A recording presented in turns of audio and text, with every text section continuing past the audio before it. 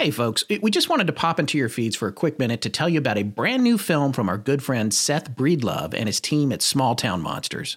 It's called Mark of the Bell Witch. Seth describes this latest investigative docudrama as a dramatized retelling of the entire sordid tale of the merciless spirit who tormented the Bell family from 1817 to 1821 in Adams, Tennessee. A lot of you listeners have probably heard our take on the legend of the Bell Witch in our episodes 85 and 86 two-parter. But this film is so much more entertaining and takes you even further into the details and theories behind the Appalachian folklore about one of the most powerful and frightening poltergeist hauntings in American history. Yeah, but for those of you who don't know the story, the Bell Witch was the name given by the locals for the omniscient and malevolent spirit that started out as mysterious scratchings and a disembodied voice in the Bell family homestead.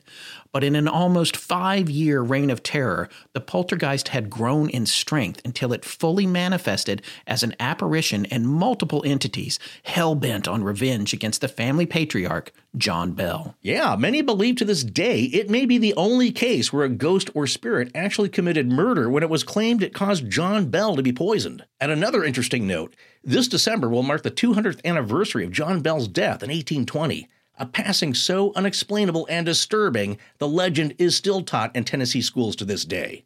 Now, the story has been borrowed, of course, for horror movies, books, songs, and TV shows, but The Mark of the Bell Witch is the first attempted documentary about it. Well, yeah, that's pretty interesting. You know what else is interesting? You're in it.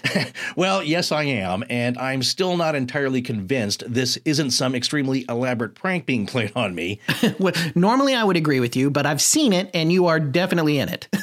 But seriously, I was greatly honored that Seth would ask me to participate, and what I loved about the doc, besides the rich visual storytelling, is that they were able to interview some regional historians and folklorists, and together they add some fascinating insights about what they think actually happened. Yeah, folks, I think this is one of Small Town Monsters' best films yet. It's a perfect blend of drama and analysis. So guess what? Starting today, on December 15th, 2020, The Mark of the Bell Witch is available to rent or own in digital HD on Amazon Instant Video, Vimeo On Demand, and VidiSpace. That's VIDI space. That's The Mark of the Bell Witch. Also available exclusively in Blu-ray and DVD from their store on smalltownmonsters.com.